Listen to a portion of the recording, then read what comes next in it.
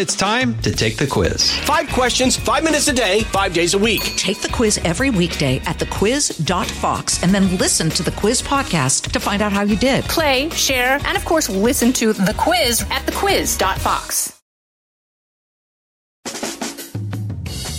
Live from everywhere USA, it's Fox Across America with Jimmy Fallon. Paul Gleiser sitting in for Jimmy Fallon from KTBB Radio, town of Longview, Texas today. How was your Christmas? What did Santa bring you? I'm going to get a little personal here. Santa waited until today to bring me my Christmas present. That being that my daughter Bethany, who graduated from Tulane University this time last year with her Master of Accounting degree, passed her 4th and final part of the Texas CPA exam. A real accomplishment. I'm really proud of her. I'm giving her a shout out right here at the top of the show. Bethany, your mom and I love you. We're proud of you, and you're off to a great start on what's going to be a great life. So with that out of the way, hey, if Jimmy can talk about Lincoln, I can talk about Bethany, all right? Well, so anyway, with that out of the way, let's get down to what we need to talk about today. It's about to get real. Preseason is over. The games are about to count. The process of selecting a challenger to the incumbent administration begins in just 20 days with the Iowa caucuses on January 15th. No more theorizing about what might happen here on talk shows like this. It's now going to actually happen. So toward advancing this discussion, I want to ask you, how many of you flew somewhere for the holidays? A good number, if you believe the reports we saw of the TSA lines over the weekend. I've been a pilot since 1981. I hold an airline transport pilot certificate, the highest airman certification the FAA offers. I know something about flying airplanes, and I can tell you this. If you got on an airliner over the holiday weekend bound for Destination A, the crew had Destination B in mind. It's called a filed alternate, and you have that alternate in case weather or some other factor jumps up and makes landing at the primary airport impossible. So, what is your alternate airport to Donald Trump? Donald Trump looks like the prohibitive favorite to win the nomination, but what if one of the many landmines that I'm going to lay out here in a minute gets him? As we say, the calendar is now a thing. It's real. So are some key facts. First, some numbers. Here they are, 39, 81, and 91. President Biden's approval number, according to the Real Clear Politics average of polls, stands at a dismal 39%. An incumbent with a 39% approval rating has a dismal prospect for re-election. Ask Jimmy Carter. Part of the reason for the 39 is the 81. President Biden is showing every single day of his 81 years. No one is now seriously trying to deny that he's lost his fastball. Everybody recognizes that not only has he lost his fastball, not that it was ever that fast to begin with, he now struggles to even make it out onto the mound. Biden's age is a real factor. That number, 81, is going to loom large.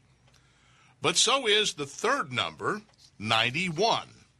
Former President Donald Trump, the man who appears most likely to be the Republican challenger to current President Joe Biden, is under 91 felony criminal indictments. We haven't seen a one-term president seek election to a second non-consecutive term since Grover Cleveland in 1892. None of us were around to see that. We have never seen a one-term president seek election to a second term while facing possible criminal conviction. So that 91 is a number. And there's actually a fourth number to consider. It's also 4. That's how many points Nikki Haley is behind Donald Trump among likely voters in the New Hampshire primary, according to an American Research Group poll released right before Christmas. For now, the Real Clear Politics average of New Hampshire polls does have Trump leading Haley by 21.5 points. So the American Research Group poll is either an outlier or it's a leading indicator. Governor Chris Sununu, the Republican governor of New Hampshire, thinks it's the latter. Here he is, cut 5. She is surging. It's real. There's a lot of momentum here. And again, it's not just here in New Hampshire, but, now she's potentially second place in a couple polls in Iowa. So that's it. I mean, I've always said this is a race between Donald Trump and Nikki Haley. She's making her case, connecting with voters.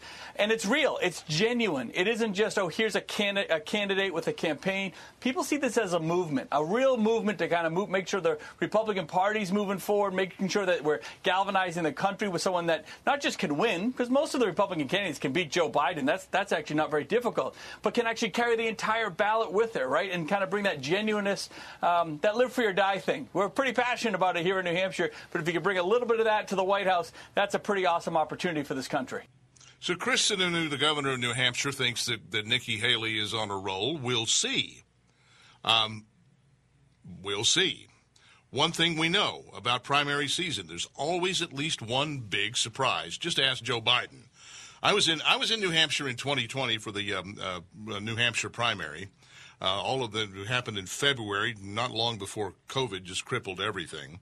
But I was there when the Joe Biden entourage literally slunk out of town in the afternoon, well before the polls closed. That's because he knew he was about to get shellacked. He finished a distant fifth, dead last, against Bernie Sanders, Pete Buttigieg, Amy Klobuchar, and Elizabeth Warren. We all thought he was finished. And a little over 2 weeks later, he crushed the South Carolina Democratic primary and never looked back on his way to the nomination. Surprise, surprise. So, in an environment in which a surprise is almost inevitable, like the surprise of the captain coming on and telling you on board and everybody else with you that you're not going to go to your airport you set out for, what is your plan B for a surprise this primary election? If you're supporting Trump, what's your plan B if something knocks him out? If you're hoping to run against Biden because of his dismal poll numbers and making him look easy to beat, what's your plan B for a beatable candidate if he keels over or if the Dems preemptively take him out? Want to know, 888-788-9910. What is your plan B? Here's the calendar, and as I say, it's about to get real. The Iowa caucuses are first up 20 days from now, January 15th. 8 days after that, it's on to New Hampshire. I'll be there for the New Hampshire primary. It's a Republican primary only this time in New Hampshire. Biden and the Democrats gave the Granite State the middle finger for this cycle. In one poll at least, as we just said, it looks possible that Nikki Haley could pull off an upset of Donald Trump. If that were to happen, think about this, if that were to happen, she'd be in the catbird seat a month later for the South Carolina Republican primary, her home state. If she were to somehow win in New Hampshire, still a long shot, but there is that one poll, she'd be poised to make it 2 in a row in South Carolina and gain huge momentum in the process, similar to what happened to Joe Biden in 2020. 10 days later, it's March 5th, Super Tuesday, primaries in 16 states, including Texas.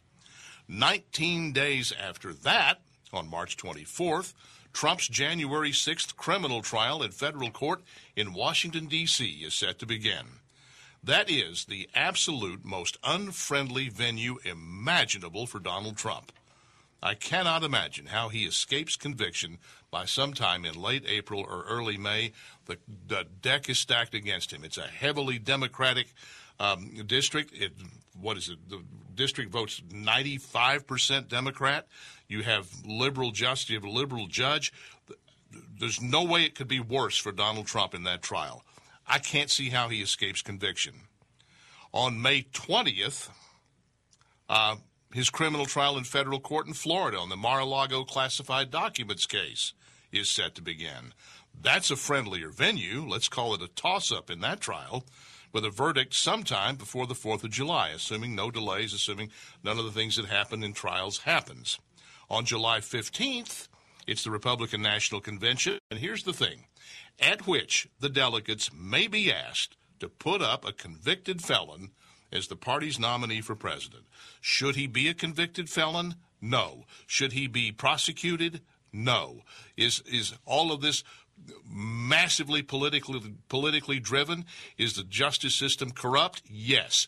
Should we even be thinking about prosecuting him on the cases that have been brought against him, given how Democrats have been given a pass on much worse? No. But the fact is, that's not going to change the fact that there's a good chance that on July 15th, as the Republican National Convention gets underway, the delegates there will be asked to put up a convicted felon as the nominee for president. What if they don't? What's your plan B? 888-788-9910. And let me be as emphatic about this as I possibly can. I am not anti-Trump, even though a lot of the people listening to this show think I am, based on things we've talked about other times that I've been filling in for Jimmy. I am not anti-Trump. I just am not. I gave his presidency very high grades. And if you'll go to my column, youtellmetexas.com, type in the search bar Donald Trump, you will find I don't know how many columns where I was in full-throated support of Donald Trump. I think the way he is being treated is horrible, and I think it has to be addressed by whomever takes office in 2025. But it is not realistic to just assume that he's just going to glide to the presidency on the strength of his policy successes in his first term and given the obvious weaknesses of Joe Biden and those of just about any other Democrat that might replace Joe Biden. We've never had a convicted felon on a party ballot for president before. Now, should have. It should have happened in 2016. Hillary Clinton very clearly committed felony level federal crimes, and yet she got on the ballot. The difference between her and Trump, though, is that the Department of Justice is spring-loaded to pursue a Republican and equally spring-loaded to give a Democrat a pass. I happened to be watching on TV when FBI Director James Comey read a long list of felony charges against Hillary Clinton and then in the very next breath let her off the hook on all of them. Donald Trump will not be let off the hook.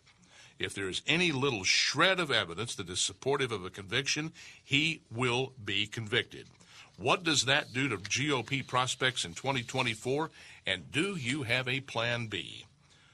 Do you even buy the idea that we need a plan B? 888-788-9910, 888-788-9910. It's Paul Gleiser sitting in for Jimmy Fallon here on Fox Across America. The show continues. Stick around. Jimmy Fallon. Nice kid, but a little dumb. You're listening to Fox Across America with Jimmy Fallon. From the Fox News Podcasts Network. Stay on top of the latest news and information from Fox News. Listen and download the Fox News Hourly Update on your time. The trending stories you need anytime you want it. Listen and download now by going to foxnewspodcasts.com.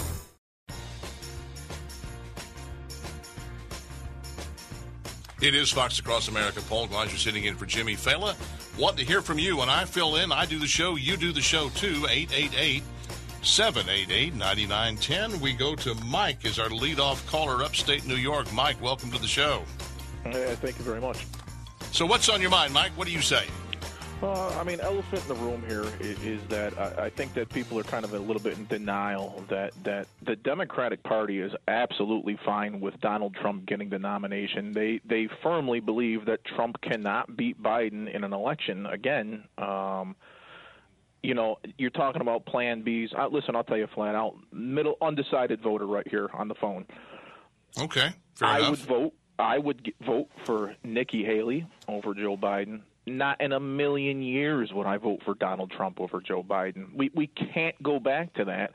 I think you're right on as far as what is your plan B. People really, and it's tough. It's a tough one for a lot of people to swallow, but I just don't see the Trump thing happening again. Listen, a whole lot of people do, Mike, and is it because they see clearly or because they're blind? And that's the question I keep asking myself. I said, and I am not anti-Trump, and a lot of people are accusing me of being anti-Trump, and I'm not, but I do see things that concern me with respect to his electoral prospects and, frankly, to the success of a second Trump term if he were to win. Right. Think about this. Let's say he is convicted, and of course those convictions will be appealed, and they won't be adjudicated on appeal until well after the election. So he goes into office And he wins the election, and he's sworn in, and he goes into office as a convicted felon.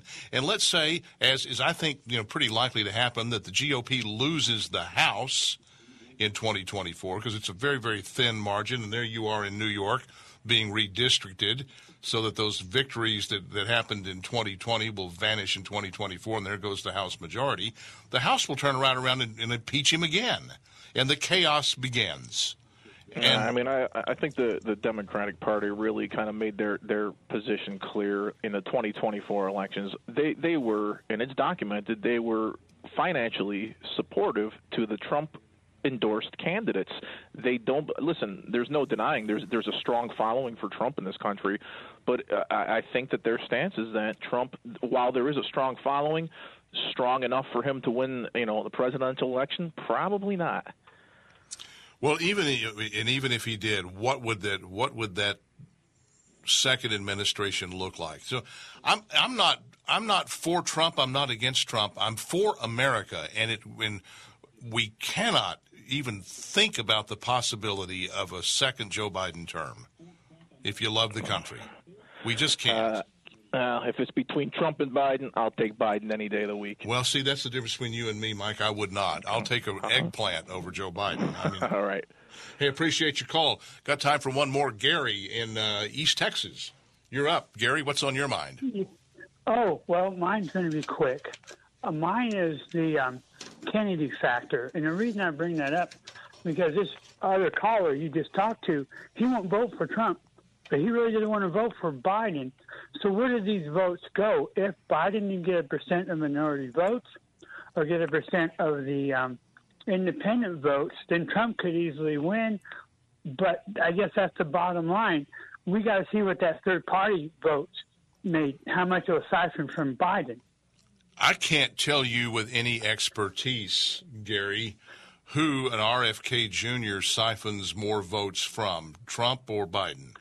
I think he's going to take votes from both of them. He'll be unlike a Ross Perot who clearly took votes away from George H.W. Bush and thus gave us Bill Clinton. I think RFK will siphon off votes from both sides, and it'll get down to which one did he take more away from. An RFK Jr. candidacy is a real interesting, complicating factor. If he runs as a third party, which he's now, which he's going to do. Right. He's not even as a third party. He's running as an independent, not even a third party. So he's likely going to be on the ballot. And what does that do? I can't tell you. Which brings me back to if you want the Republicans to win, you need somebody who can win with the highest margin possible. And the question is that Donald Trump?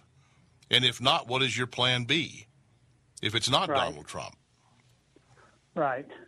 Well, I just wanted to say it was nice meeting you when Jimmy was down here, and a big shout out to your daughter. That's awesome. She graduated and passed all those tests, and that's awesome. Well, I think her mom and I think it's awesome because we have been getting the tearful phone calls as she has been struggling trying to get through the brutally difficult Texas CPA exam. So her mom and I are just excited as we can be. First of all, we're proud of her. So thank you, Gary. I'm going to save this tape of you shouting out to her. And thanks for your call, 888-788-9910. Yeah, listen, for everybody who's listening, they're saying there's Gleiser going off again about Donald Trump doesn't like Donald Trump. I love Donald Trump's presidency. I thought, gosh knows it was great for business. And I'm a small business owner, and the clients to this radio station are mostly small business owners, and he was great for business. So I'm all in for 4 more years of Donald Trump policy. The question is, can he get the 4 more years, and would he in a second term be able to implement policy, or would the distractions be so huge? Let's air all of that out. 888-788-9910. Hung Cow from Virginia coming up after the break. Stick around.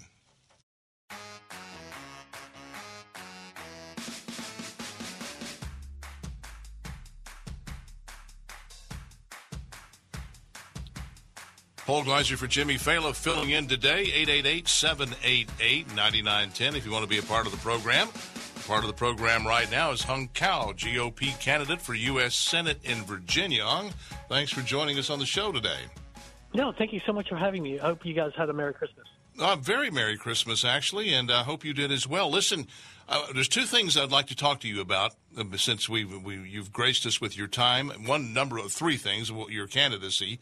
But the two things that are kind of, I think, on our minds right now are what are the issues going to be for the vote in 2024? Kellyanne Conway, a defender of Donald Trump, was on Fox News Channel the other night saying that, people that object to Donald Trump's personal mannerisms, they don't vote on what offends them, they vote on what affects them. That's her dealing with the fact that some people are put off by Donald Trump. What do you think the issues are? You're running a candidacy. What are you hearing? Well, it's really, for Virginia, it's the economy, right? And the economy is directly tied to all the regulations that are being put out by these unelected officials. So one of the things I want to do is put up a bill that would only give a certain amount of time, like 3 years, for regulations coming out from for the executive branch. And after that, it has to go to Congress to be a law. Because if you're going to put undue taxes on the American people, it better go through lawmakers and not through the EPA, Department of Transportation, Department of Energy, where they say you can't have incandescent light bulbs, you can't have gas stoves, you can't have furnaces, you can't have ceiling fans. I mean, where do they come up with this? And then also the border. I mean, the border crisis is just astounding. I was down on the border with Joni Ernst a few months ago, and I'm telling you right now, this is hurting the American economy. It's hurting American cities, and it's hurting everybody altogether. And so these are things that are resonating with the American voters and as well as Virginia. But also for Virginia, education is a big piece as well. I mean, parents want to know what's being taught to their children. And if they're going to call my kids by a different pronoun, they better ask me first instead of just making a decision on their own. You talk about the border. I'm sitting here in the state of Texas. We're a border state with a great big, long border. We've been dealing with this for a long time.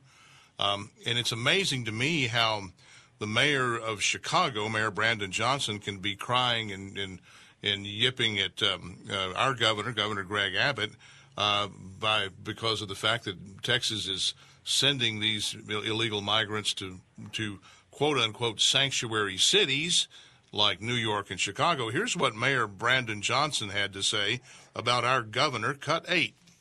We have a governor, an elected official in the state of Texas that is placing families on buses without shoes, cold, wet, tired, hungry, afraid, traumatized, and then they come to the city of Chicago where we have homelessness, we have mental health clinics that have been shut down and closed.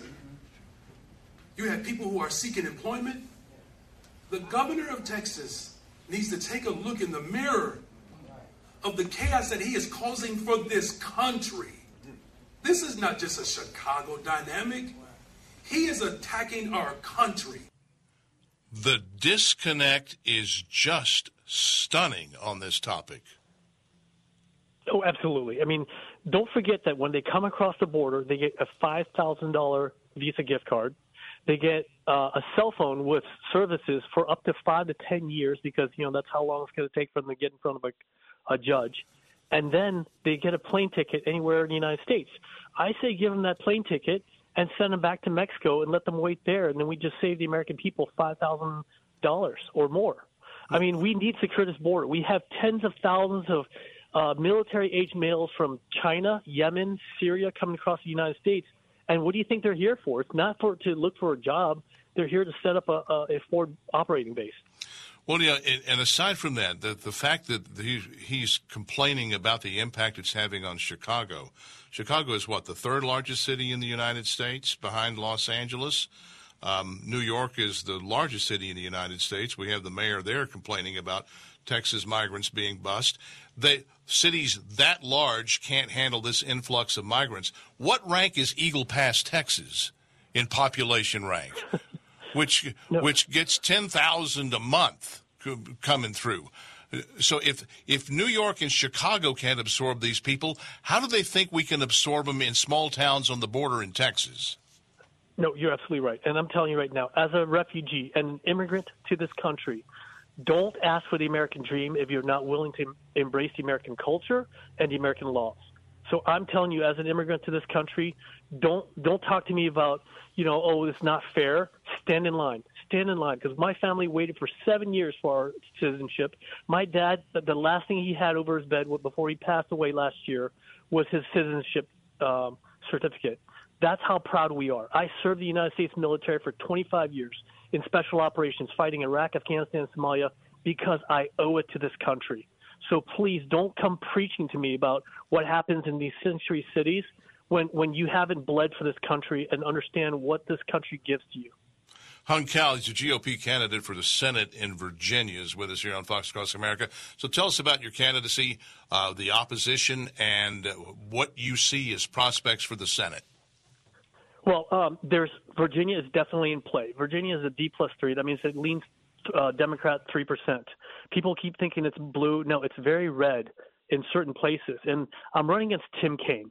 He's kind of a goofball. I mean, he was governor of Virginia, and he was so bad that Obama didn't pick him to be his vice presidential candidate, right?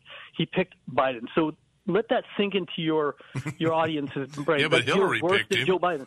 Yeah, because she needed somebody that was basically a milquetoast to kind of even her out a little bit. But, I mean, Virginians don't remember what he's done for them, except he got stuck on I-95 during a snowstorm with a bottle of Dr. Pepper. But I remember distinctly that Tim Kaine has forgotten Virginia and just voted lockstep with Joe Biden, all his failed policies all on the way, because all he wants to do is to stay in power. Well, that's what pretty much that seems to be the drug that a lot of politicians are hooked on, is power. Let me shift gears on you. We celebrated the Christmas holiday over the weekend. Yesterday was Christmas. We, Saturday and Sunday felt like two copies of Christmas Eve. So we're celebrating the birth of the Prince of Peace, and yet a war rages in the birthplace of Jesus, and people in America are demonstrating against Israel defending itself. We had more pro-Palestinian demonstrations throughout the U.S. over the holiday season, and we have celebrities, idiot celebrities like Susan Sarandon coming out in support of the pro-Palestinian, anti-Israel. Here she is, cut 15. You don't have to be Palestinian to stand with the Palestinian people. You do not have to be Palestinian to understand that the slaughter of almost 5,000 children is unacceptable and a war crime. Yeah, but what about the slaughter of all those people at the music festival on October 7th? I don't get these people. No, you're absolutely right. You know what happened on October 7th, 2001? The United States invaded Afghanistan. Do you think anybody would have been able to tell us, you be easy on Taliban? No, after what they did on 9/11, no, there's no mercy in this dojo, right? But when you're talking about what happened on October 7th, 2021, we have no right to tell Israel how to defend themselves after what happened to their people. But you talked about Christmas also. Don't forget that on Christmas Day, 3 U.S. service members were injured, one critically by Iranian drones. And so this is in Erbil, Iraq, where it was really should be the model city for all cities in Iraq. But when Joe Biden was the vice president of the United States, he was supposed to negotiate this status force agreement, and he failed to do so. We had to pull out. I was there. We had to pull out in the middle of the night, and ISIS came about. And Afghanistan, that was Joe Biden's fault. And, Ukraine, that's Joe Biden's fault. He wants to elongate this war indefinitely while telling the Israelis what they can or can't do against Hamas. But don't forget, I want to remind the American people, in 1975, Joe Biden's first vote in the Senate was to stop all funding to South Vietnam, causing my family to have to flee in the middle of the night also. So I have a personal vendetta against Joe Biden. He's caused all this disruption and all this chaos around the world, and we need to hold him accountable. Well, let me ask you this in the few minutes that we have left here.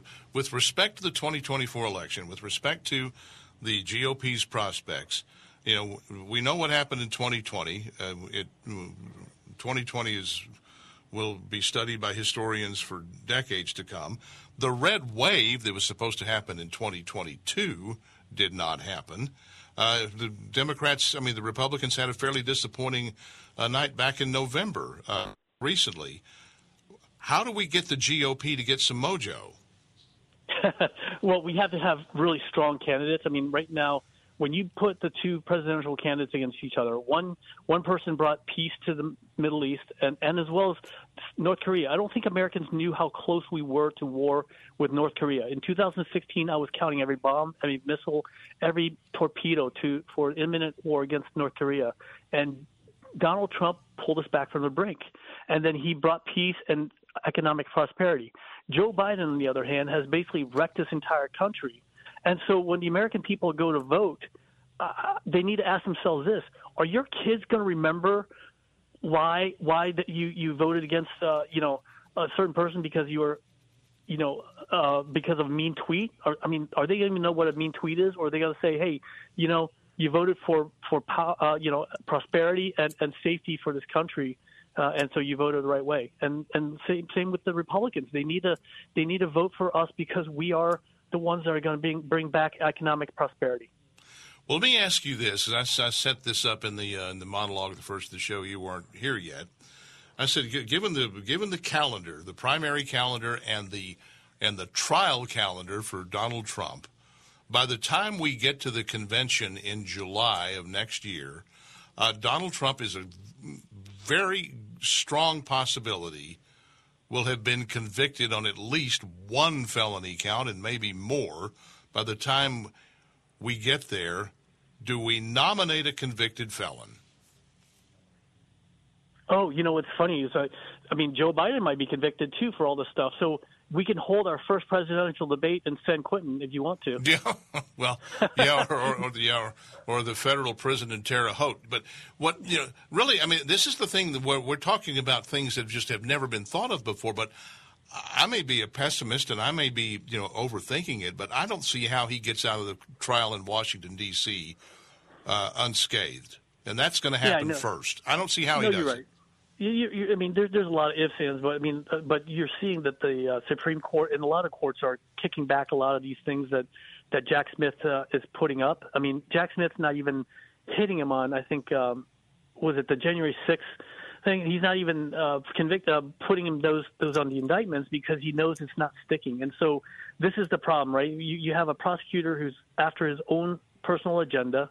He's failed in Virginia. He tried to go after our governor, Bob McDonnell, and all that stuff fell apart, and he was acquitted. And so Jack Smith is not really the sharpest tool in the shed, and so he's not going to win. And this is, look, we the American people. So you don't think Trump will be convicted in a D.C. court by a D.C. jury? I'm not going to – I don't have a crystal ball. I don't know, and I'm just telling you right now that's got to be your fear, though. You got to think about that. I'm not afraid of anything. I'm hung cow, man. No, I fought Taliban. I fought the ISIS. I'm not afraid. Yeah, but we're gonna pull through this.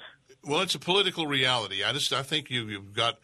I can't imagine a worse venue for a Republican former president than Washington D.C. in a D.C. federal court with a D.C. jury. No, you're right. But the American people are going to see this as a really. Not the for lack of better terms, trumped up charges, and they're going to vote even harder. And I think this is just the way it is. Again, this country was based on the foundation of freedom, and you're innocent until proven guilty. And and having seen 40 countries and fleeing from communism, I'm telling you right now, if America fails, there's nowhere else to run to. That's absolutely true. Hung Cao, candidate for the Senate in the great state or in the Commonwealth of Virginia.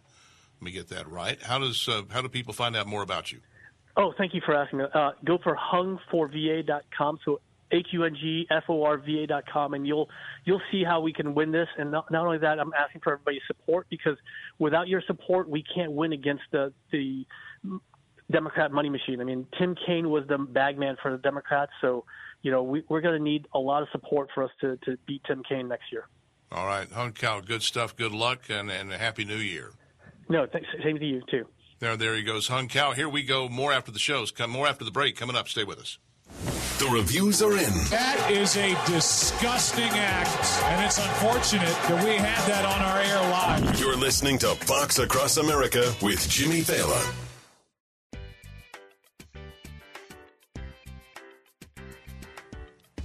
(888-788-9910). If you'd like to be a part of the show, Paul Gleiser sitting in for Jimmy Fallon today, taking your calls.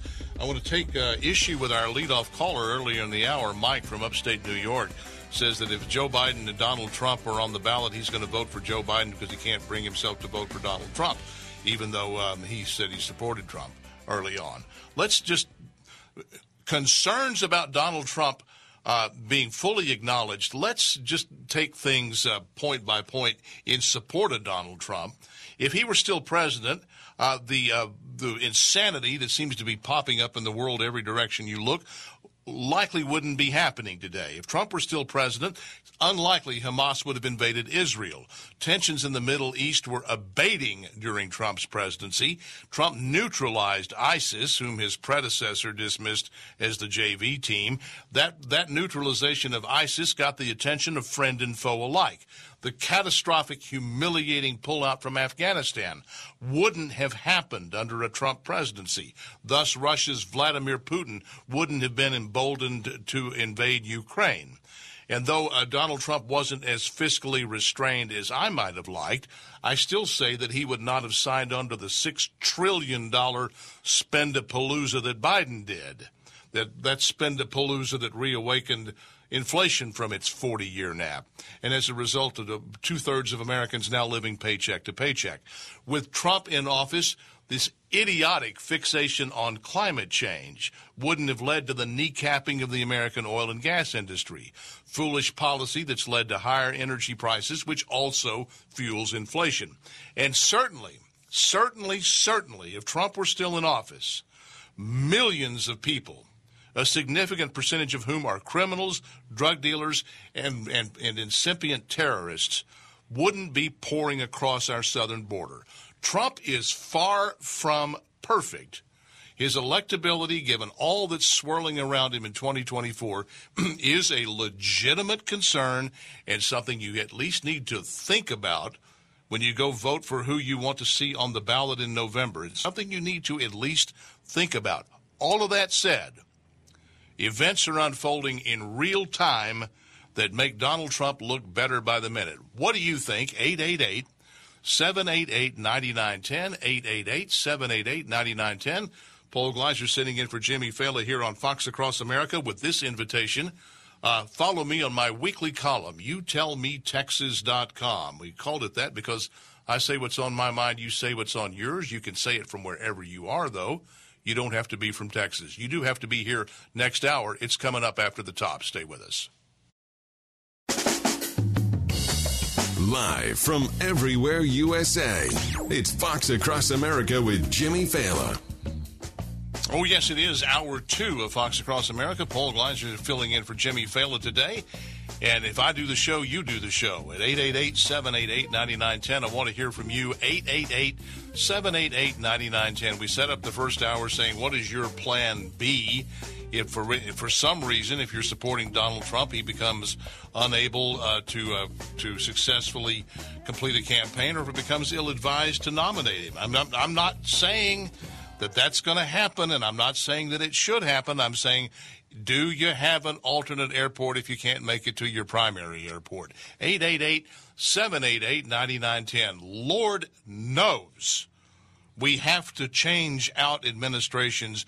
We cannot stand the thought of 4 more years of weakness and feebleness and chaos that is coming from this administration. I'm here in Texas. This is a border state. It's a big border state. We understand what happens when you have tens of thousands of people coming across the border illegally every day. You can't sustain this. A country with no borders isn't a country. Biden's getting hammered on this, not only by Republicans and talk show hosts like me, but by members of his own party and by Mayor Eric Adams, the Democrat mayor of New York, who's living now with what it's like to be a sanctuary city. It's great in theory. Oh, we're here in Martha's Vineyard. We're for everybody. We want bridges instead of walls. They would have happily built a wall around Martha's Vineyard after they had just one busload showed up. 50 people showed up in Martha's Vineyard. That sanctuary place, that liberal enclave that is so in favor of these poor migrants, they got them off Martha's Vineyard the same day. That's the reality of what's going on the southern border. Just one of the things wrong with the Biden administration. We need a different president. It could be Donald Trump. It could be Nikki Haley. It could be Ron DeSantis, even though that looks increasingly less likely, and I'm not sure I understand why. What do you think? 888-788-9910. Sam in Maryland, what do you think? What's on your mind? I would think that somebody just called me, and so it might blink out for a second. But I was thinking on-the-job training. So I like Nikki Haley and all that, but I'm thinking, do you know how difficult that job is, like for me and you to drop in to be the president? So Donald Trump, for all his idiosyncrasies and whatever, Well, he does she has the resume to be a president. Most presidents have been governors, and she's been a governor. But can she pick up the phone and talk to Xi Jinping because she already shook his hand? And can Trump call up and Putin go, listen, dude, that kind of thing. I'm just saying he could drop right into the chair and they'll write the numbers to call, already met these people, that kind of thing. That's got to be like when you get dropped off the first day, hey, you're president. You're like, okay, where's the bathroom? That kind of thing is what I'm thinking. All right, he already knows who to call. All right, well, let's run that premise out. Let's say, okay, Donald Trump gets elected in November of 2024. He assumes office January 20th of 2025. He will walk in. He will be you have to give him this. One, he will know where the bathrooms are. Number two, he will know now what I don't think he really appreciated in 2017 when he took office. He will know what he's up against. He will know the federal bureaucracy, the swamp is out to get him. I don't think he fully appreciated that. I don't think anybody appreciated what would happen if you actually rose up and said, we're not going to put up with the swamp running the country anymore. They came back with a vengeance. And I think he'll know that.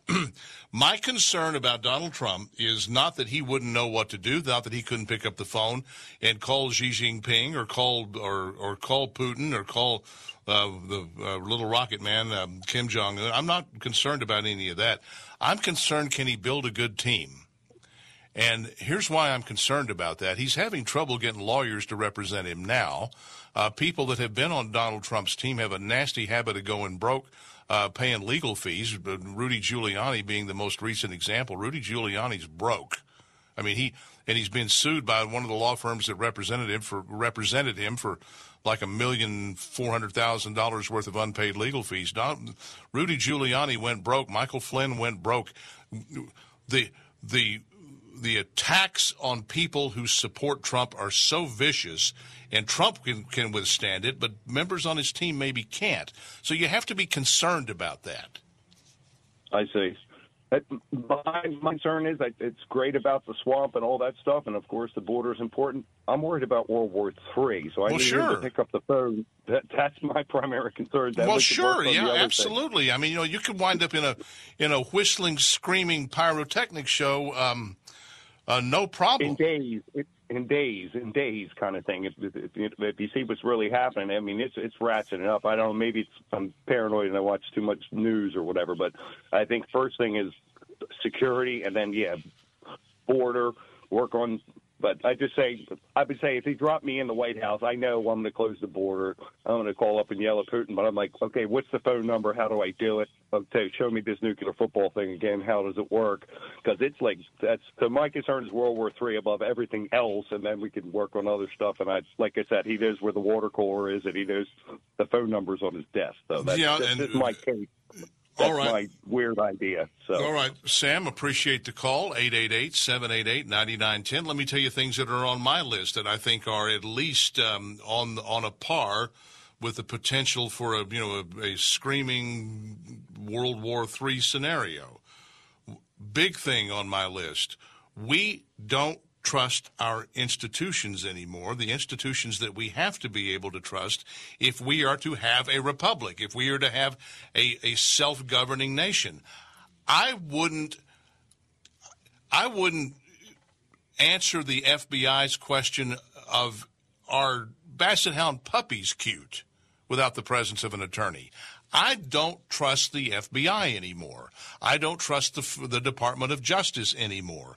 I don't trust that those two institutions, the FBI is a part of the Department of Justice. I don't believe that the Department of Justice is about the impartial, without fear or favor dispensation of justice anymore. I don't think you can trust the Justice Department to act justly.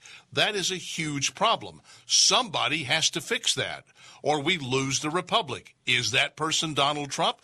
If my fear on Donald Trump is it'll look like vengeance. It'll look like revenge.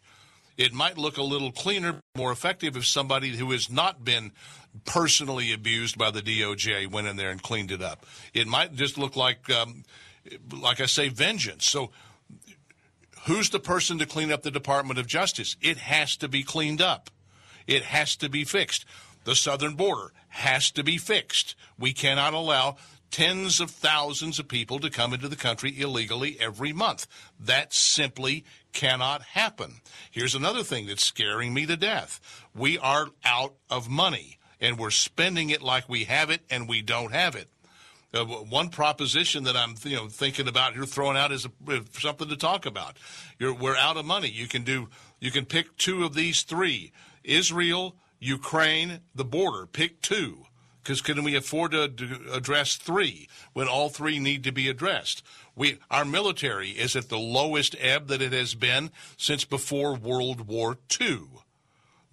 The military is so badly depleted, and we can't recruit new military members. The Army, I think, missed its, what was the number I saw? Missed by 60,000 its recruiting goal for 2023. Our Army is shrinking. Our Navy is shrinking. The Air Force is almost literally falling apart. The Air Force is in terrible trouble. And as Sam just said, we're looking here on the brink of World War III. I'm concerned about all of those things. Who best to address them? 888-788-9910. Linda in Dallas, you're next. What do you say? I've got to put you into a more happy place. Okay, well, good. I'd be glad to be gotten into a more happy place. I'm happy about my daughter, if you heard the lead-off hour. I know. I'm a CPA, too, so that was really, I remember taking that exam, and it was... Did you cry? Did you call your parents? Did you call your parents crying? Because my daughter did. I did. Okay. It's really hard. When I got my letter saying I had passed, I photographed it, and I sent it to my dad. I did it. But it was hard. So I understand that. Well, so talk to me about what's on your mind, Linda. All right. Well, I want to turn you into a positive place, because everything that you're talking about scaring you to death, and yeah, I agree. I get caught up into it too, especially I listen to the news all day long. I really like to stay involved in all the politics and everything. But, light reveals truth. Okay, so, for example, I need to get – well, I don't know, how much time do I have? Can I have, 2 minutes? You got 2 minutes. Go. Okay. All yours. So imagine if you've ever climbed a mountain, hike it, not climb, hike it.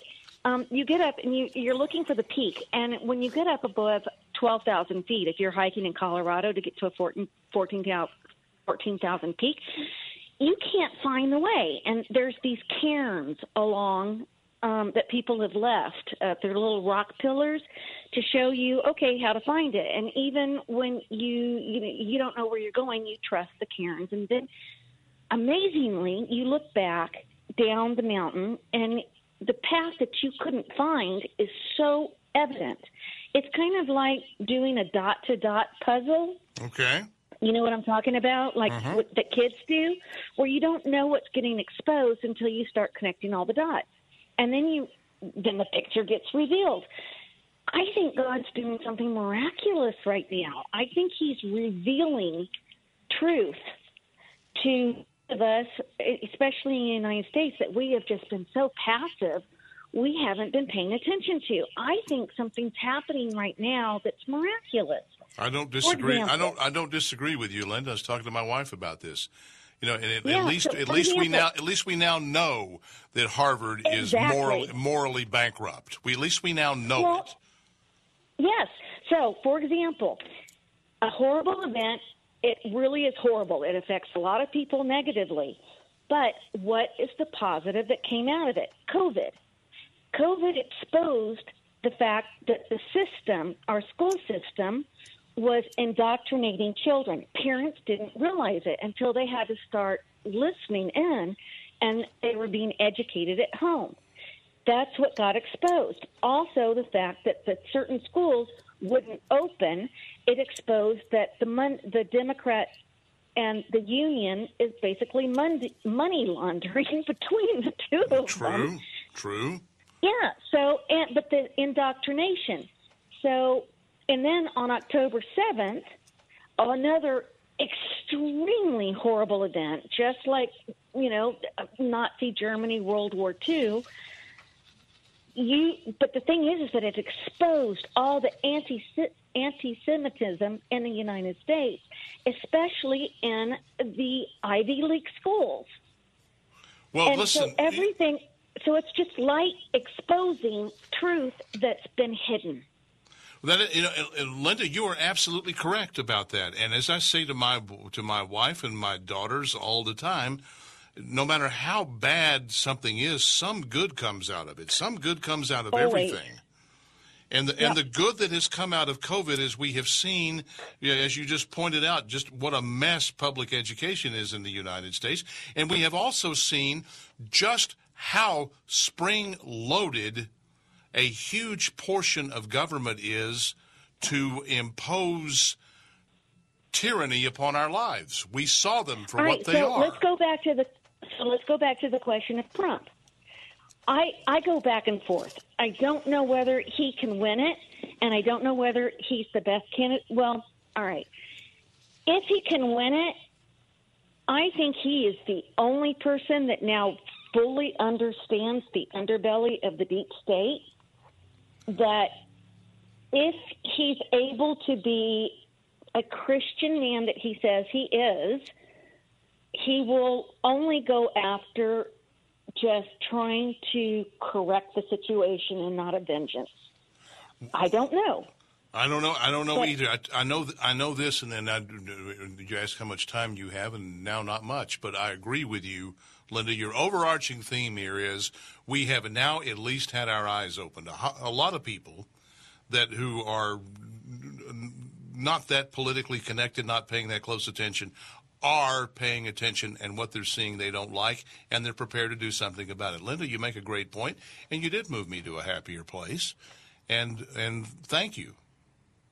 888-788-9910. Your call is coming up after the show, after the break. Stay with us. You're listening to the man with the fashion sense that's all his own. Looks like a gay bag lady. This is Fox Across America with Jimmy Fallon.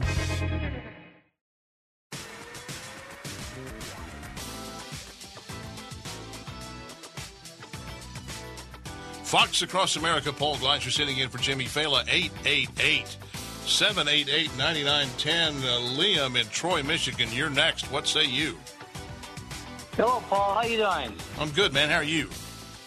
I'm great. Bottom line is we need Trump back. I voted for Obama one time. I'm still kicking myself. Anybody that says they'll vote for Biden over Trump needs their head examined, because you know what? Biden is destroying this country. I'm 71 years old, and I'm having a hard time making it. I have to go and find me a job. That's how bad it is. Well, listen, inflation clobbers people who've retired. The only thing that inflation did do, you got to give it this much, inflation raised interest rates from zero. So if you have cash on deposit, you can at least earn some money on your deposits. The problem is all that money gets absorbed paying for groceries. So right. Inflation is a hidden tax. It taxes everybody. There's nobody that is exempt from it. Half of America pays nothing in income taxes. Everybody in America pays the inflation tax. And as always, when bad policy gets enacted, when bad policy is allowed to take full flower, Liam, it disproportionately affects people on the lower end. It always does. Right. Well, all I can say is we need Trump back. I'll give you a quick scenario here. If you open up a restaurant, are you going to go ahead and hire a chef that's qualified, or are you going to hire somebody who's never cooked in their life and only knows about eating? You're going to hire the chef, right? Because you want your business to do good. Yeah, I understand that. Good. Haley is good, but you know what? Trump has been there. He's done that, and he knows what's going on. And for all these morons that saying that they don't like Trump, they're voting for Biden, they need their head examined. They really do. So you voted for Obama how many times? Once or twice? Just once, the first time, because I happen to be a gay man. And when they went ahead and he says that he's for the gay community and all that stuff, when I found out he wasn't, and when I seen he was a socialist and he was communist and everything, I switched to Republican. I'm 100% Republican now.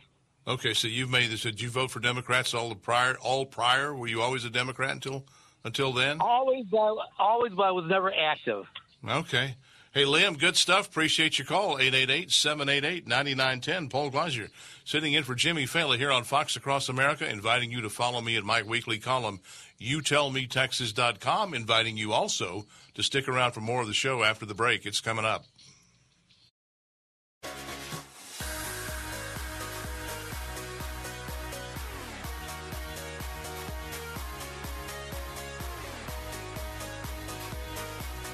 Fox Across America, Paul Gleiser sitting in for Jimmy Fallon.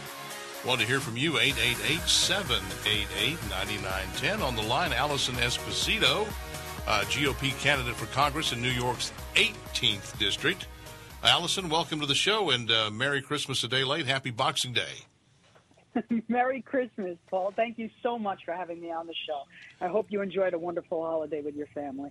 We have absolutely fabulous holiday, and I hope it was the same for you. The 18th District, tell us about that, people that are not familiar with New York. So it's just outside of New York City. The 18th District is Orange, Ulster, and Dutchess County. Okay. And it's the area where I grew up in. It's a bedroom community of New York City. Lots of cops, lots of firefighters. Just a great area to grow up in. It has West Point in it, the Woodbury Commons. It's just it's in the Northeast in New York State. We live in such a wonderful area. During the fall, you have the fall foliage, great hiking. We have, the Seven Lakes. You have, Harriman State Park, and all just beautiful, beautiful things to take in outside of New York City. And I'm honored to be going for or attempting to gain the support of the voters in New York's 18th District and to be their voice of common sense. Right now I'm going up against an individual in Pat Ryan who likes to talk a moderate game, but he has failed to represent the people of New York 18 adequately. He was the Ulster County executive. As the Ulster County executive, he marched with BLM, called to defund the police. He made Ulster County a sanctuary county, refused cooperation with ICE. He has repeatedly voted against border security and the border wall. He's just not the right guy. And I'm a law and order candidate. I was a New York City cop for 25 years. And I want to bring common sense. I want to bring public safety back to the people of New York 18. Well, Allison, let me give you this Texan's perspective on New York. I've been traveling. I'm in the media business, and there's so much media headquartered in New York. I've been traveling to New York on business since the late 1970s. And I can remember being there in the 70s and early 80s, and my favorite two words after 2 or 3 days in New York were LaGuardia, which is to say I was headed to the airport to get out. Because it had become so degenerate and dangerous and dirty, and the side of every building covered in graffiti. In Times Square was just a literal outdoor toilet, And I watched what a Republican administration did to New York. I'm talking about Rudy Giuliani, who has a whole list of problems right now.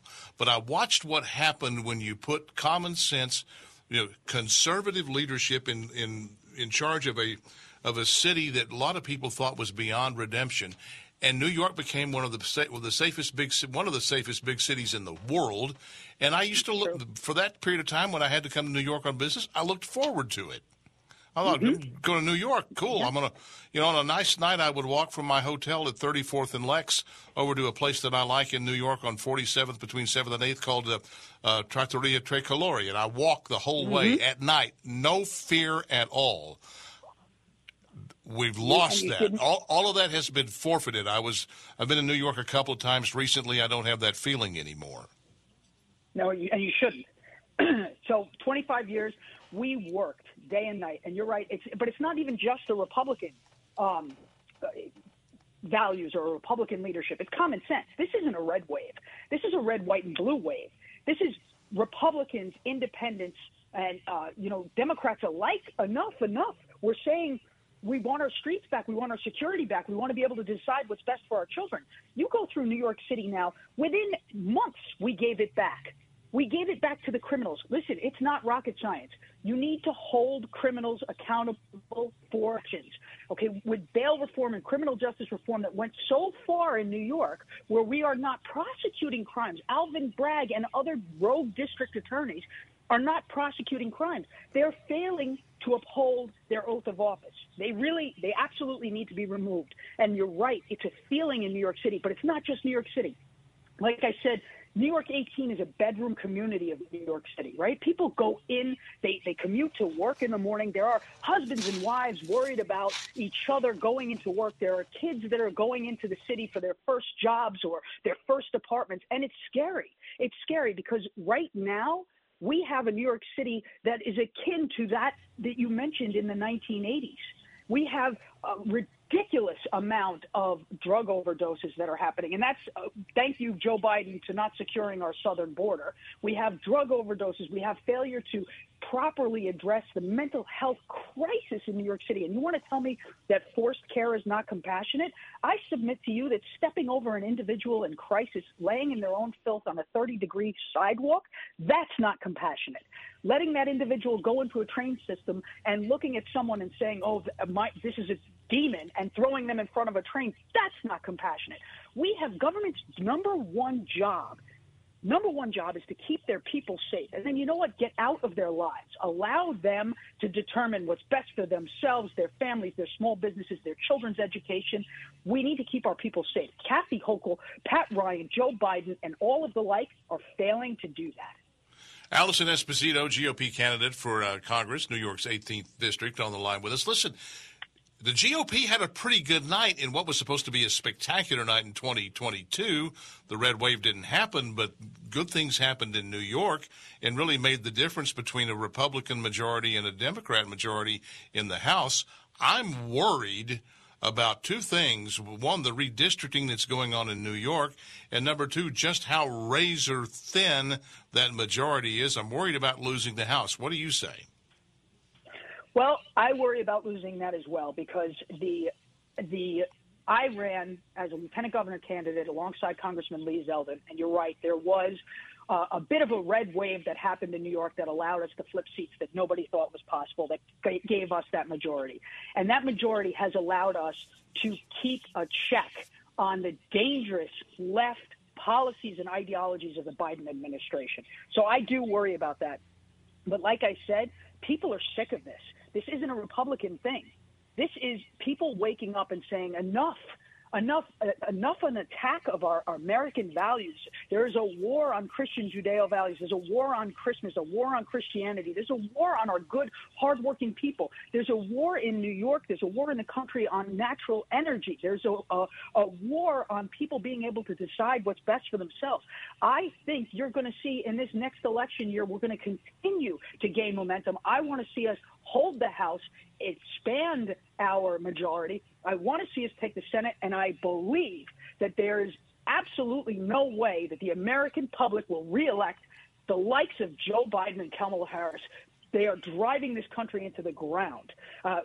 In November alone, you had 250,000 illegals cross our southern border.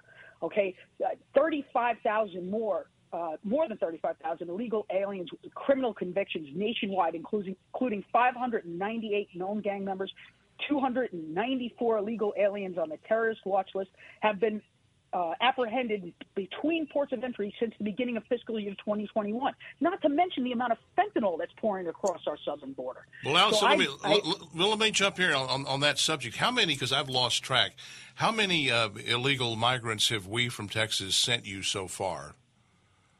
Do you know what the number is? I thought, you know what? I don't want to be wrong. So well, we in Texas have sent a goodly, thanks to Governor Greg Abbott here in Texas, we have sent you a goodly number, to the great dismay of Mayor Eric Adams there in New York. Okay, but New York is a city of 8 million people. Eagle Pass, Texas, is a city of about 30,000. And if New York can't handle a few thousand illegal migrants, how do they think Eagle Pass can? Agreed. And that's where the leftist policies, they don't hold water. Oh yes, with open borders, everybody's welcome. We have jobs. We want to build bridges and not walls. We do, and we put a coexist sticker on the back of the car and drive down on the back of the Tesla, and drive down the street and congratulate themselves on their moral virtue. Right, except when it comes to their back door. So Kathy Hochul, Pat Ryan, Mayor Adams, right? We're sanctuary cities, we're sanctuary counties, we're a sanctuary state. Then they come, and it's, wait, what are you doing? This is not supposed to come to here. We can't, now the Biden administration has to give us money. We can't sustain this. This isn't sustainable. Of course it's not sustainable. But it's a matter of national security. And to your question, so far in 2023, 95,000 migrants so far. 95,000 migrants the city has taken in. Now, and that's in a city of 8 million. And guess what Eric Adams is doing? He's busing them out. So they're coming to my bedroom community of New York City, in New York 18, right? They're taking up spaces. They're taking up hotel spaces. At one point, they were alleging they were kicking out veterans. That one wasn't confirmed, but they're putting an undue burden on the communities upstate, and it's not acceptable. Now, this country was founded on legal immigration, legal, lawful immigration. We have an obligation to our citizens to put them first. There are people that are waiting online and doing it the right way, and they are properly vetted. Just so far in 2023, you had 170 known terrorists from countries, suspect countries, cross our southern border. These are the ones that we caught. Not to mention the 1.7 million gotaways that we don't have any idea where they are in this country or what they're doing, what their intention is. Dana Perino said it a couple of weeks ago on Fox. It was fantastic. She said the farther we get from September 11th, the closer we get to September 10th. And you see what's going on in Israel right now. Terrorists are alive and well, and they are targeting American values. They are targeting the American way of life, and we should be very afraid of who is here. We have to give our Customs and Border Protection Agency the resources that they need to be able to protect our country. Joe Biden needs to do his job. Well, I agree, but two things in the time we have left as we talk to Allison Esposito, candidate for the 18th district in New York. Two things that I'd amplify on what you said. Number one, if you're in New York City on a cold, miserable, rainy day where it's no good to walk around and you can't stroll Fifth Avenue or do the things, get on the ferry, go to Ellis Island, and take that tour. Just take in Ellis Island, because one of the my wife and I did this. And one of the things that got my attention there was a display they had on how immigrants, legal immigrants to the United States that were being let in via an orderly process in a way that suited the interest of the country, it was enforced upon them that they had to take classes on assimilation into the United States. They had to learn our culture.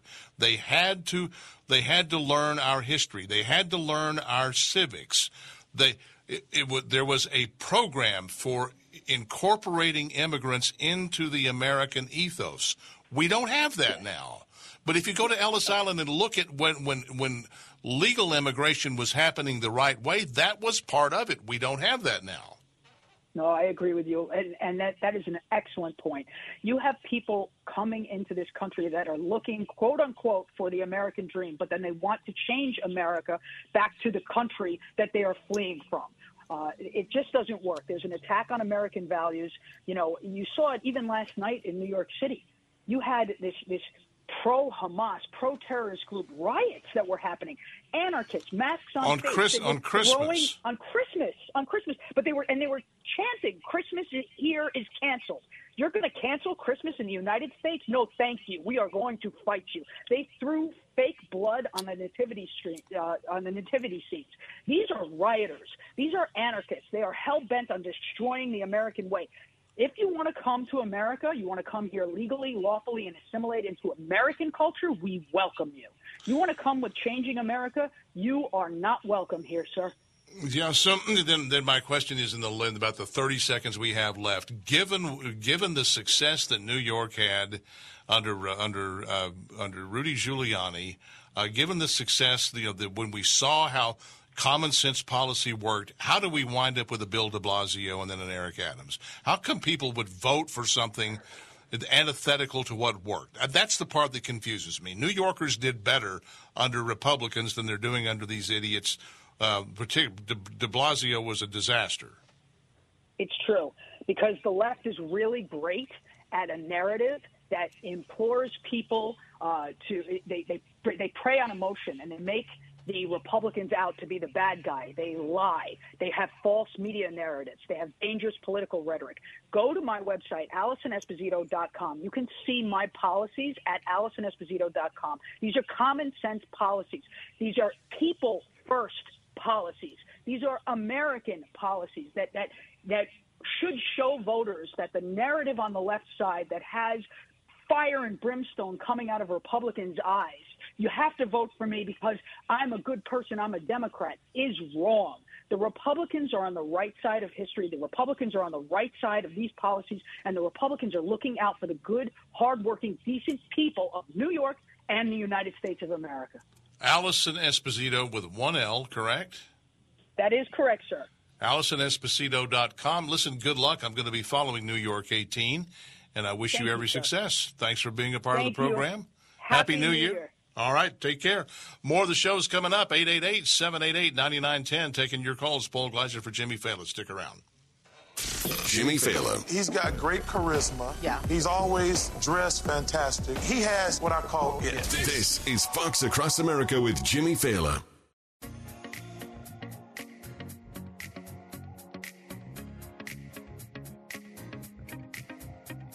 Fox Across America, Paul Gleiser for Jimmy Fallon, 888-788-9910. Dave in Idaho, you've been patient. Thanks for holding. What's on your mind? Hey, I just wanted to interject, and I know you'll agree with this. The sleeper in the race, I believe, is Ron DeSantis. He's got the goods. He's been there, done that in Florida. He's aware of the depths of the left already, so that won't be a surprise if he gets in. He's got really no baggage comparatively. He's rock solid. He's got the capabilities. I think he can put winning back in style. And you were talking about the potential in recruitment. Well, people aren't going to sign up for commander-in-chief that can play Mumbler in the next Batman movie. I think we can turn this country around. Dave, in the minute that we have left, I am baffled by Ron DeSantis because I looked at him as that bright spot. He was the one part of the red wave in 2022 that actually came true. A huge victory in Florida. He has single-handedly taken Florida from being a swing state to being a solidly red state. Stellar record as governor of Florida, and yet on the wave of his victory in 2022, he has done nothing but sink in the polls all the way through 2023. He's now in third place in New Hampshire, the first in the nation primary, and I'm I'm concerned that this is not his time, and I thought on paper he was going to be the man. I really, really was high on him. Not seeing it happen. Hey, we'll talk about that after the top of the hour break. More of the show's coming. Stay with us. Live from everywhere USA, it's Fox Across America with Jimmy Fallon. Hour 3, Paul Gleiser sitting in for Jimmy. Wanting to hear from you, 888-788-9910. The things we can talk about. We started the show off in the first hour. Do you have a plan B for Donald Trump? If something trips Donald Trump up between now and the convention, between now and the convention in July of next year, do you have a plan B? What would that be? Who's your plan B for Joe Biden? Who do you want to run against if not Joe Biden? I think Joe Biden is easily defeated by the right candidate. But who would your plan be for the Democrats? Who would you like to face if not Joe Biden? 888-788-9910. Then in the first hour also, we can talk about this. Linda from Dallas was trying to make me see the world through a brighter lens and get me in my happy place by pointing out that some good comes of everything. And I agree with Linda, and I wrote a column to that effect earlier this year, a couple of months ago. And I said something good comes of everything, even if it comes from something horrible. The October 7th attack on Israel by Hamas was horrific. It was brutal. It was evil. It makes you remember the horrors visited upon Jews by Nazi Germany. And I think of all the reports that came from that incredibly bad day, the one that really gets to me the most is the story of the anguished screams of a mother whose baby was placed in the kitchen oven by Hamas terrorists who then burned the baby alive. That's one example of countless examples of unspeakable, unimaginable evil. But for all that horror, it is possible that something good could come and emerge from that terrible October 7th day in Israel. That good could take the form of a long overdue day of reckoning for American higher education. When news of the October 7th attack broke, it didn't take long for the militant, unhinged leftism that's to an ever greater degree crowding out legitimate academic rigor on American elite university campuses. It didn't take long for that to be revealed. Yale University anthropology professor Zarina Grewal, she offered this little gem. This is a quote.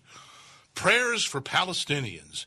Israel is a murderous, genocidal settler state, and Palestinians have every right to resist through armed struggle, solidarity." End quote. Wow. At Stanford University, an instructor asked students how many Jewish people were killed during the Holocaust. Some student answered correctly, about 6 million. The instructor then said, well, Israel is a colonizer and more individuals have been killed by colonization. I mean, so really? Pro-Hamas, anti-Israel rallies that have been frequently accompanied by violence broke out on elite university campuses. Detestable, idiotic anti-Semitic statements from elite university professors who, if they want to call themselves educated, should know better. They're all over social media. In too many cases, the presidents of these elite institutions, and note the air quotes around elite, the presidents of these schools have revealed themselves to be wishy-washy on the one hand, but on the other hand, invertebrates. The Yale president, Peter Salovey, he managed to bring himself to condemn the Hamas attack. But he then permitted a university spokesman to water down that condemnation with a boilerplate printed statement saying that, quote, Yale is committed to freedom of expression, and the comments posted on Professor Grewal's personal accounts represent her own views and blah, blah, blah, blah, blah. He couldn't come out and just condemn her because of what he should have done. All of this, and including that just devastating testimony on Capitol Hill before the House Committee on Education and Workforce under the questioning of Elise Stefanik, where the presidents of Harvard, MIT, and UPenn couldn't bring themselves to say that it is a violation of student conduct policy to call for genocide against Jews on their campuses. They couldn't come out and say that. They had to say it depends on context. Well, all of this has at last opened American eyes that were previously blind to how far American higher education has fallen. Yale, like many of its peers, is not at all committed, in fact, to freedom of expression. You can ask the single-digit percentage of faculty there who can identify themselves as conservatives. They know that if they come out of that closet publicly, public condemnation and professional ostracization will quickly follow. The truth is, college degrees in general and elite university degrees in particular are increasingly not worth what they cost. That's one reason that companies like Apple and IBM and the airlines, most of the airlines, Walmart, others are dropping college degree requirements for much of their hiring. All the major U.S. airlines have stopped requiring college degrees for pilots. Campus reaction to October 7th has hastened a long overdue examination of American higher education. Cost mom and dad $200,000 or $300,000 to send their kids off to one of these schools, or the kid borrows that kind of money. What are you getting in return? At last, market forces may now succeed where conservative policymakers have failed. Creative destruction of the higher education paradigm we created in this country may at long last be at hand. And maybe with our eyes open, we can say that public education and higher education in America is failing our kids. And if we don't fix it, we're going to wake up and find that only kids that that can do math and know how to read Chinese or read the native language of India. We're going to find out the kids that can do math and do science are not American kids. If we don't get ourselves under control, this is what's going to happen with respect to American public education. So at last, our eyes have been opened to the fact that we have a problem. And Linda called it to our attention in the first hour, talking to her on the phone. At least now we know what we're up against. At least now we know that there's a problem to be addressed. And at least now we know that you can't have a wide open border, because we can talk about sanctuary cities. We can talk about how we don't build walls, we build bridges. But when you see the actual impact of acting on that belief, when you see what really happens, and you see drugs pouring across the border, and you see sexual assault among those poor people that are migrating at the hands of the cartel, the cartels help bringing them across the border. When you see what really goes on, when you see what the real impact is on the law-abiding poor people in American cities, people in American cities that would just like a leg up, and all of a sudden now they have to compete with people from another country that don't even have the right to be here. When you start seeing it in real life rather than just debating about it, you get the impact. And so maybe our eyes are open. What do you think? 888-788-9910. Taking your calls. Brian from Idaho Falls, you're up here on Fox Across America. What do you have to say? Well, I got to start from the start, sir, because it started when he closed the pipelines. And then he went into Afghanistan, got a bunch of people killed. He started his mandates. He started shutting down businesses. He started firing the armed services for not taking the shots. Total dictatorship. Well, so what do you want to see happen in 2024? Who's your guy to replace him? I want to see Trump come back. I do. With this border out of control and what they're bringing across this border right now, it's unbelievable. It is corrupt. My little town in Idaho Falls, with Governor Newsom kicking everybody out, my rent has gone sky high. It's tripled. Make the connection for me. How is what Newsom has done in California made it a problem for you in Idaho? He has kicked everybody out with the homeless, the feces. He don't take care of anybody over there. He sits cute with his $500 suits, and he makes a good word. He is no good over there. He's a terrible governor, but let me tell you what. Did you watch the debate the other night with him and DeSantis? I say the other night, 2 or 3 weeks ago, whenever it was. Did you watch? I watched it. Yeah, I watched it. Let me tell you what, I did too, and I think he's a raving nutcase. I think he's wrong on everything that matters. But I can also then tell... Why keep him in there? Well, Who elected him? Well, because let me tell you something about him.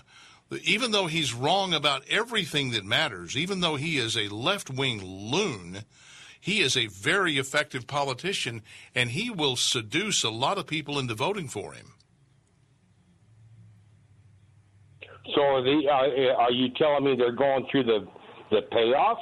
Is this how it's going through? No, I'm just saying he's a seductive guy, and I think anybody that thinks he would be easily defeated as a candidate for president is naive. I think he'd be a formidable opponent. As crazy wrong as he is able to say things that are absolutely preposterous and make them sound like like common sense. He says preposterous lies, absolute lies. It makes them sound like the truth to a lot people.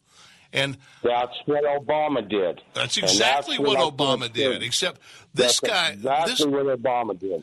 This guy is really, really effective as a politician. I think he's an absolutely terrible governor, and I think first of all, I'm long believed that there is no way in the world that you could screw up California, and yet they have.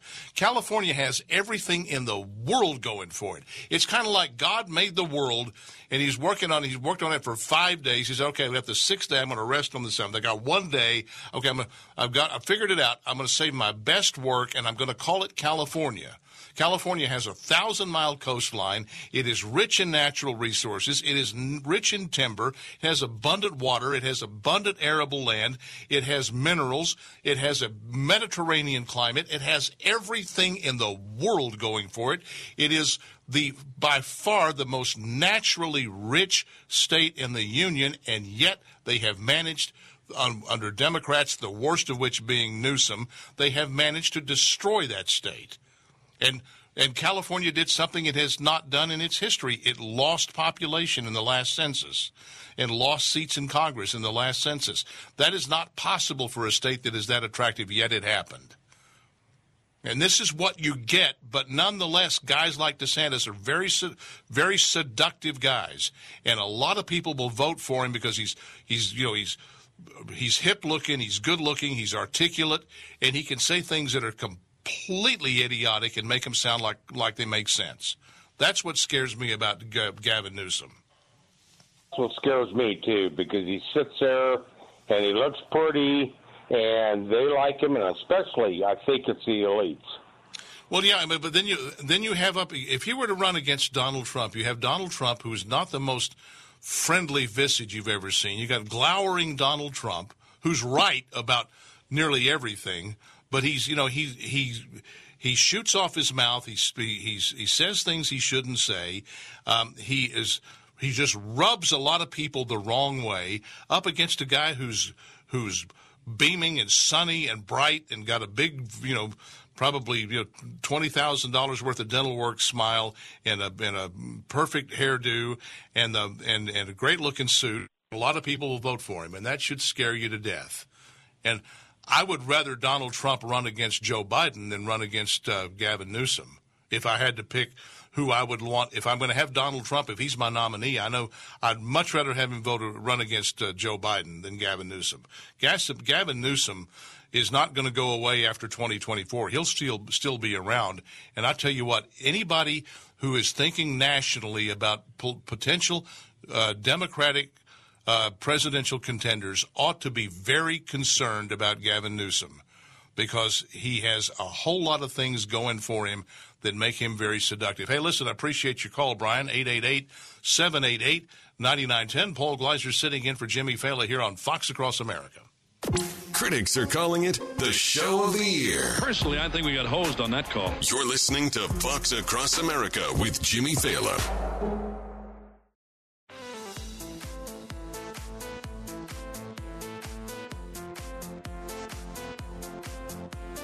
Fox Across America, Paul Gleiser sitting in for Jimmy Fallon, 888-788-9910. Jim from Florida, you're next on Fox Across America. What do you say? Yes, sir. I just wanted to comment about it's not Gavin Newsom you need to worry about. It's Michelle Obama, because they're dressing her up and they're coaching her. They're getting her ready to take that seat. And Kamala Harris and Joe Biden are going to step out of the way because they're the puppets of Obama. And what Obama says, they're going to do. And it's really disturbing with this border crisis that we got going on, and that is that this isn't simply about giving people an opportunity to come to the U.S. And seeking asylum used to be that you were running from a country that was coming after you, trying to harm you, and yet what they're doing is, I drive truck for 11, and you can see it very, very clearly what's going on. They are replacing the American public with the illegal aliens. They're putting them in the trucks.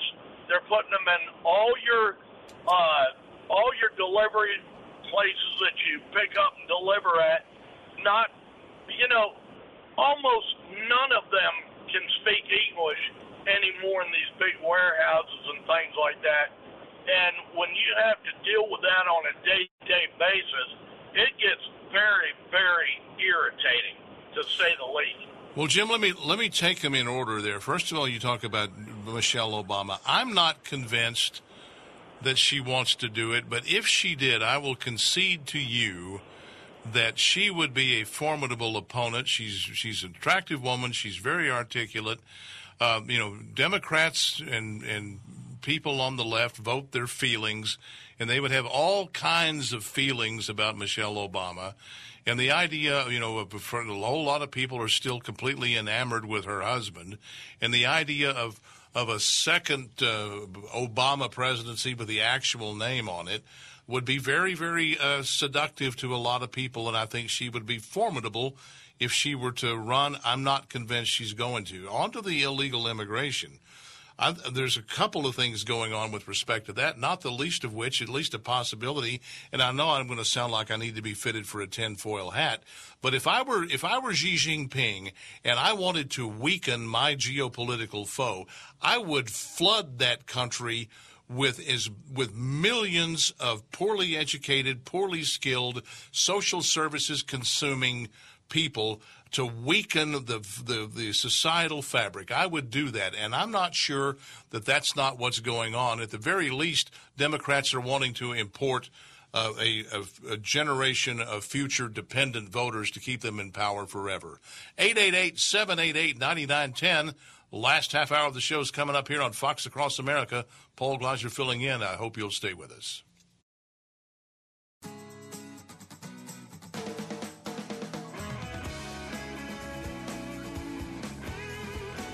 Home stretch of Fox Across America. Paul Gleiser sitting in for Jimmy Fallon. We have on the line with us Joe Pinion. He was a Senate candidate in New York in the last cycle in 2022. Did something that requires astonishing bravery. He ran against Chuck Schumer in New York. Joe, thanks for being a part of the program. Great to be with you guys. Thanks so much for having me.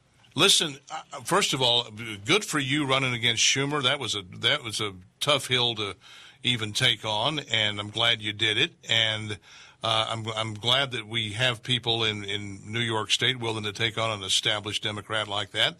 But with respect to the United States Senate, with respect to the state of New York and the state you represent, New York is finding out what it's like to be a border state.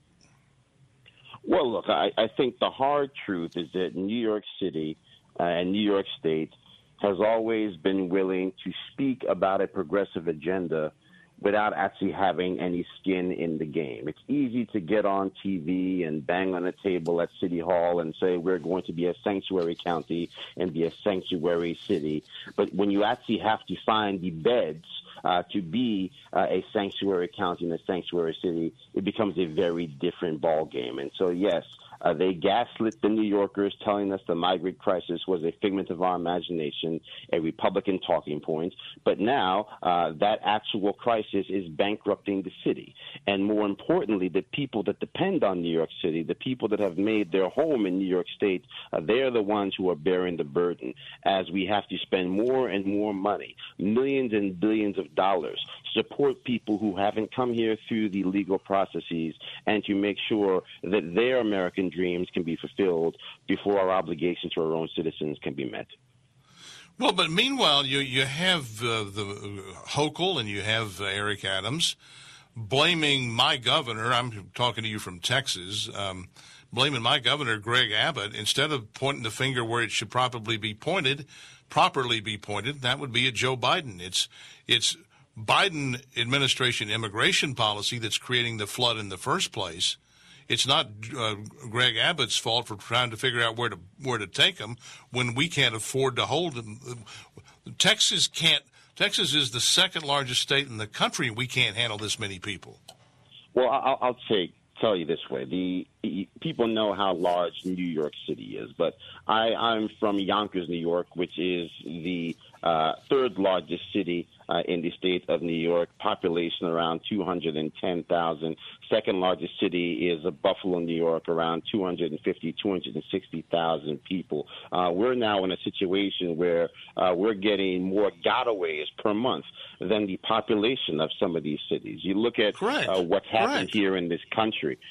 On the southern border, they arrived under a mission accomplished banner, the Biden administration. They decided that they were going to overturn every single Trump policy, the Remain in Mexico policy, the fact that they're now going to try to convince us all that it's a good thing that we have close to 2 million gotaways in this country. We have no idea who these people are, what their state of mind is. We've seen the amount of people on the terrorist watch list apprehended at our northern and southern border go up nearly tenfold, close to 200 people on that terrorist watch list. So it is a matter of sovereignty that has been debased. It is a matter of safety that has been compromised. You are less safe today than you were when Joseph Robinette Biden placed his hand on the Bible and took the oath of office. And if this is what they call the return to normal presidency, then they have tried to paint the abnormal as normal, but we're all suffering because of it.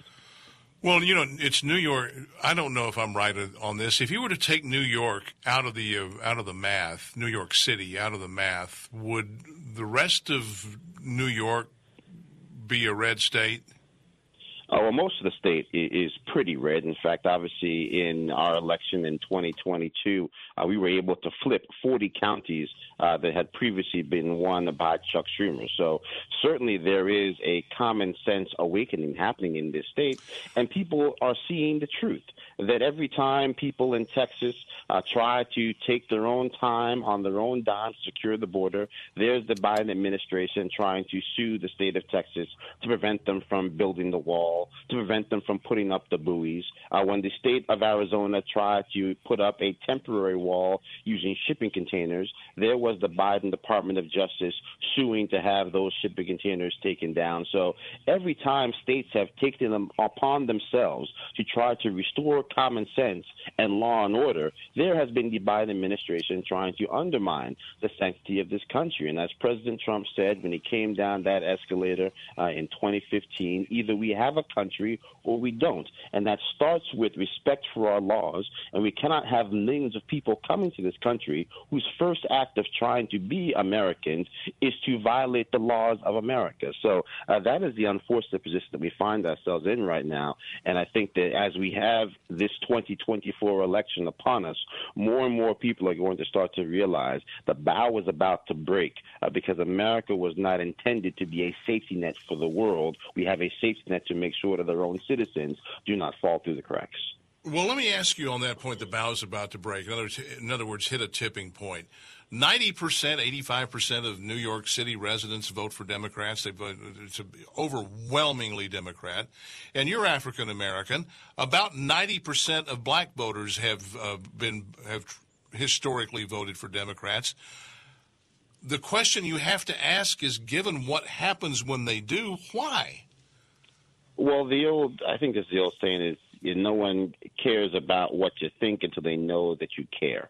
And I think that the failure of my party, a party that I've been a proud member of, I was a teenage Republican, a college Republican. Now I'm an old, young Republican. But we have to do a better job of going into communities that typically do not vote for us. There is that old saying, the definition of insanity is doing the same thing over and over again and expecting different results.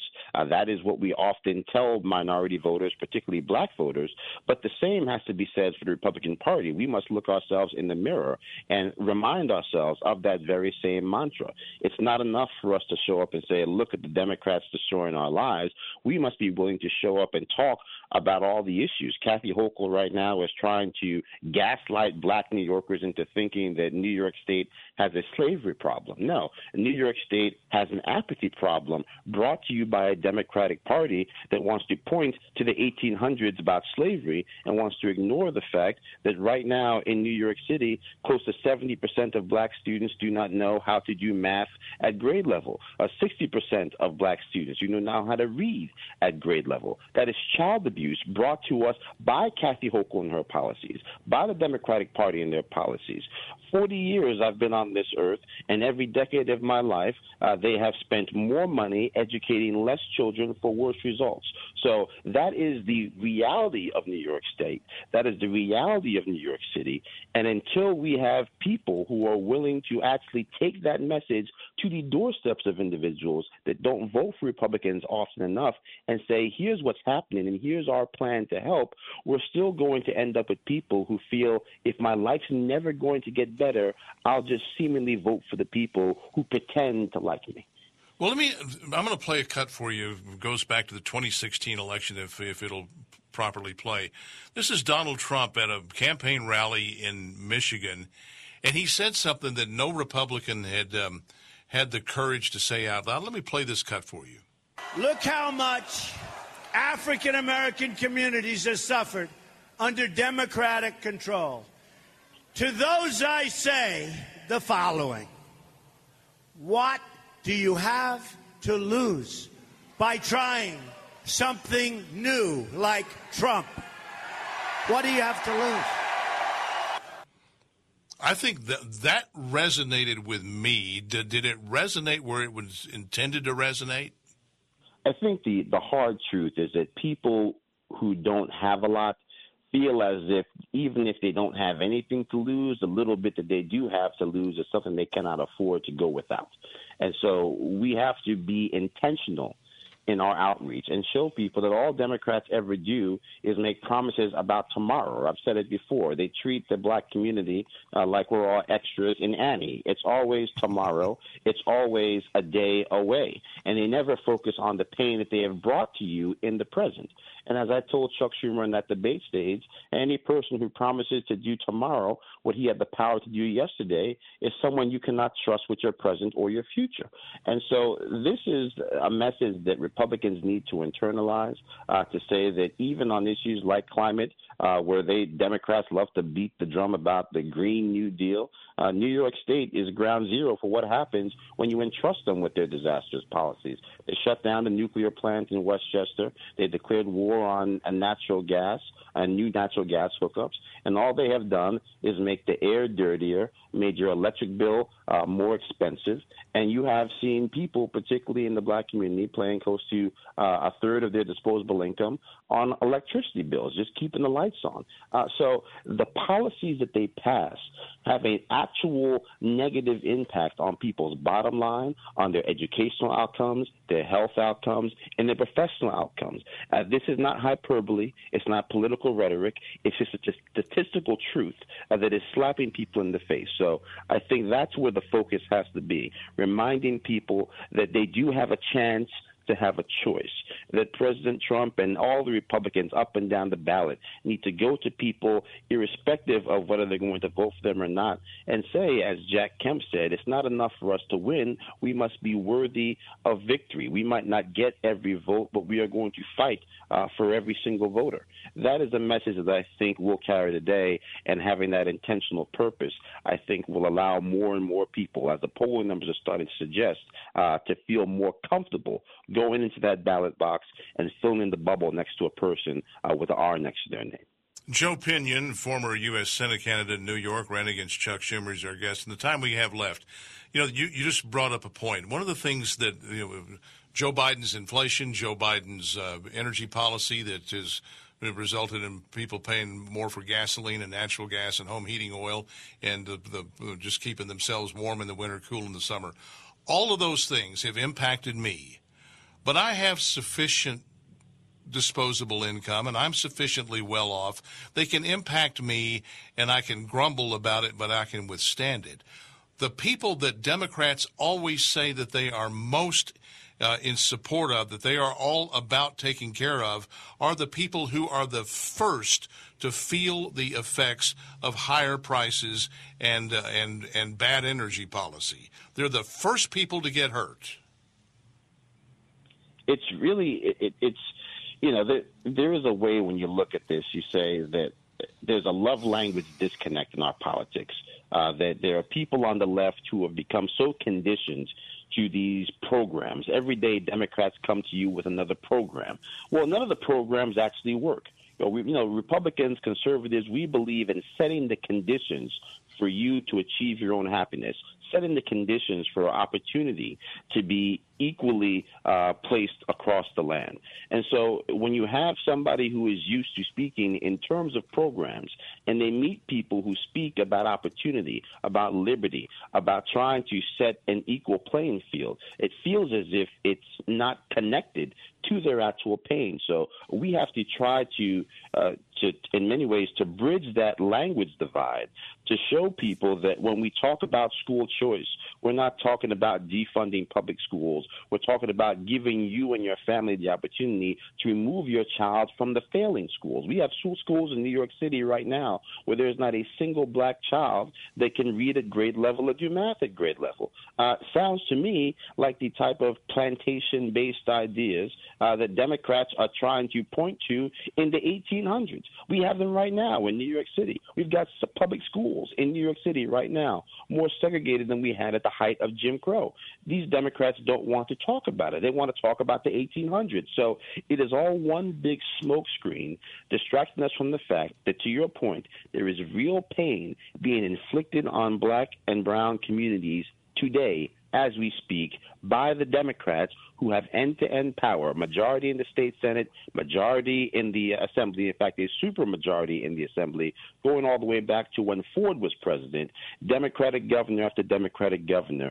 It's not Republicans who have done this to the black community in New York State. It's Democrats, and people need to start saying, I don't care who you vote for, but you can't keep voting for these people and expecting your outcomes to change. You know, the thing is that we organized the Department of Education in 1979 in order to address concerns about declining quality of education. And education has only gotten worse since. And, and fewer kids can read at grade level. Fewer kids are proficient at mathematics. Fewer kids have a basic understanding of science. And a frighteningly small percentage of them understand American civics. They don't understand how the government works, and they don't understand our culture. That's with a cabinet-level department whose job it was to improve education. It's only gotten worse. Well, all of this has only gotten worse because they have increased the size of the bureaucracy, but they have not improved the actual quality of the education the child receives. Again, we're spending, in some cases, tenfold the amount of money we used to spend. But guess what? That money is not going into the classroom. That money is going to superintendents. That money is going to all these random programs that are not actually data-driven solutions for our kids. And so, yeah, look, I'm from Yonkers, New York. Yonkers famous or infamous for having one of the only cities in the country to have a federal desegregation order for public housing and public schools at the same time. This wasn't the 60s. This wasn't the 70s. This was 1988 when the city was found in default of that judgment. And so if you go from there to now, we still have in that city $100 million a year being spent to bus children from one side of Yonkers to another side of Yonkers, even though close to 80% of all the children that attend the public schools are minorities. So you're spending $100 million in pursuit of racial diversity that, statistically speaking, cannot be achieved. Because they're not there. They're not there. And so at some point, you have to have an honest conversation about the fact that the conditions in New York, the conditions in America have changed. As such, the solutions necessary to address these problems need to be updated, need to be improvised. And that is the baseline for how you solve a state, how you change a country, giving people the opportunity they deserve. Democrats are not providing those opportunities. That's why it is so imperative for Republicans to find a way to be victorious in 2024. All right, Joe, and I've got to jump in right there and call it a day with you because we're up against a break. But great conversation. I appreciate you being part of the program, and Happy New Year to you. Happy New Year. Thank you so much, my friend. God bless. God bless you. More of the show's coming up after the break. Stay with us. It's the show that never hits the books. I love the poorly educated. You're listening to Fox Across America with Jimmy Fallon. Paul Gleiser sitting in for Jimmy Fallon here on Fox Across America from the. I'm just going to jump out and just claim to be the flagship station of Fox Across America, KTBB, Tyler, Longview, Texas. I write a weekly column at youtellmetexas.com. It is a conversation. I say what's on my mind every week, and I invite you to share your thoughts back. youtellmetexas.com. It's called that because it's you telling me, and it's from Texas, but you can tell me from wherever you are. youtellmetexas.com. Harry Hurley has the show tomorrow. I'm back on Friday. Meanwhile, thanks to John and Josh in New York for keeping us on the air. Thank you for listening. I look forward to being back on Friday. Meanwhile, as Jimmy says, the show's over. Pay up and get out. Have a great day, everybody.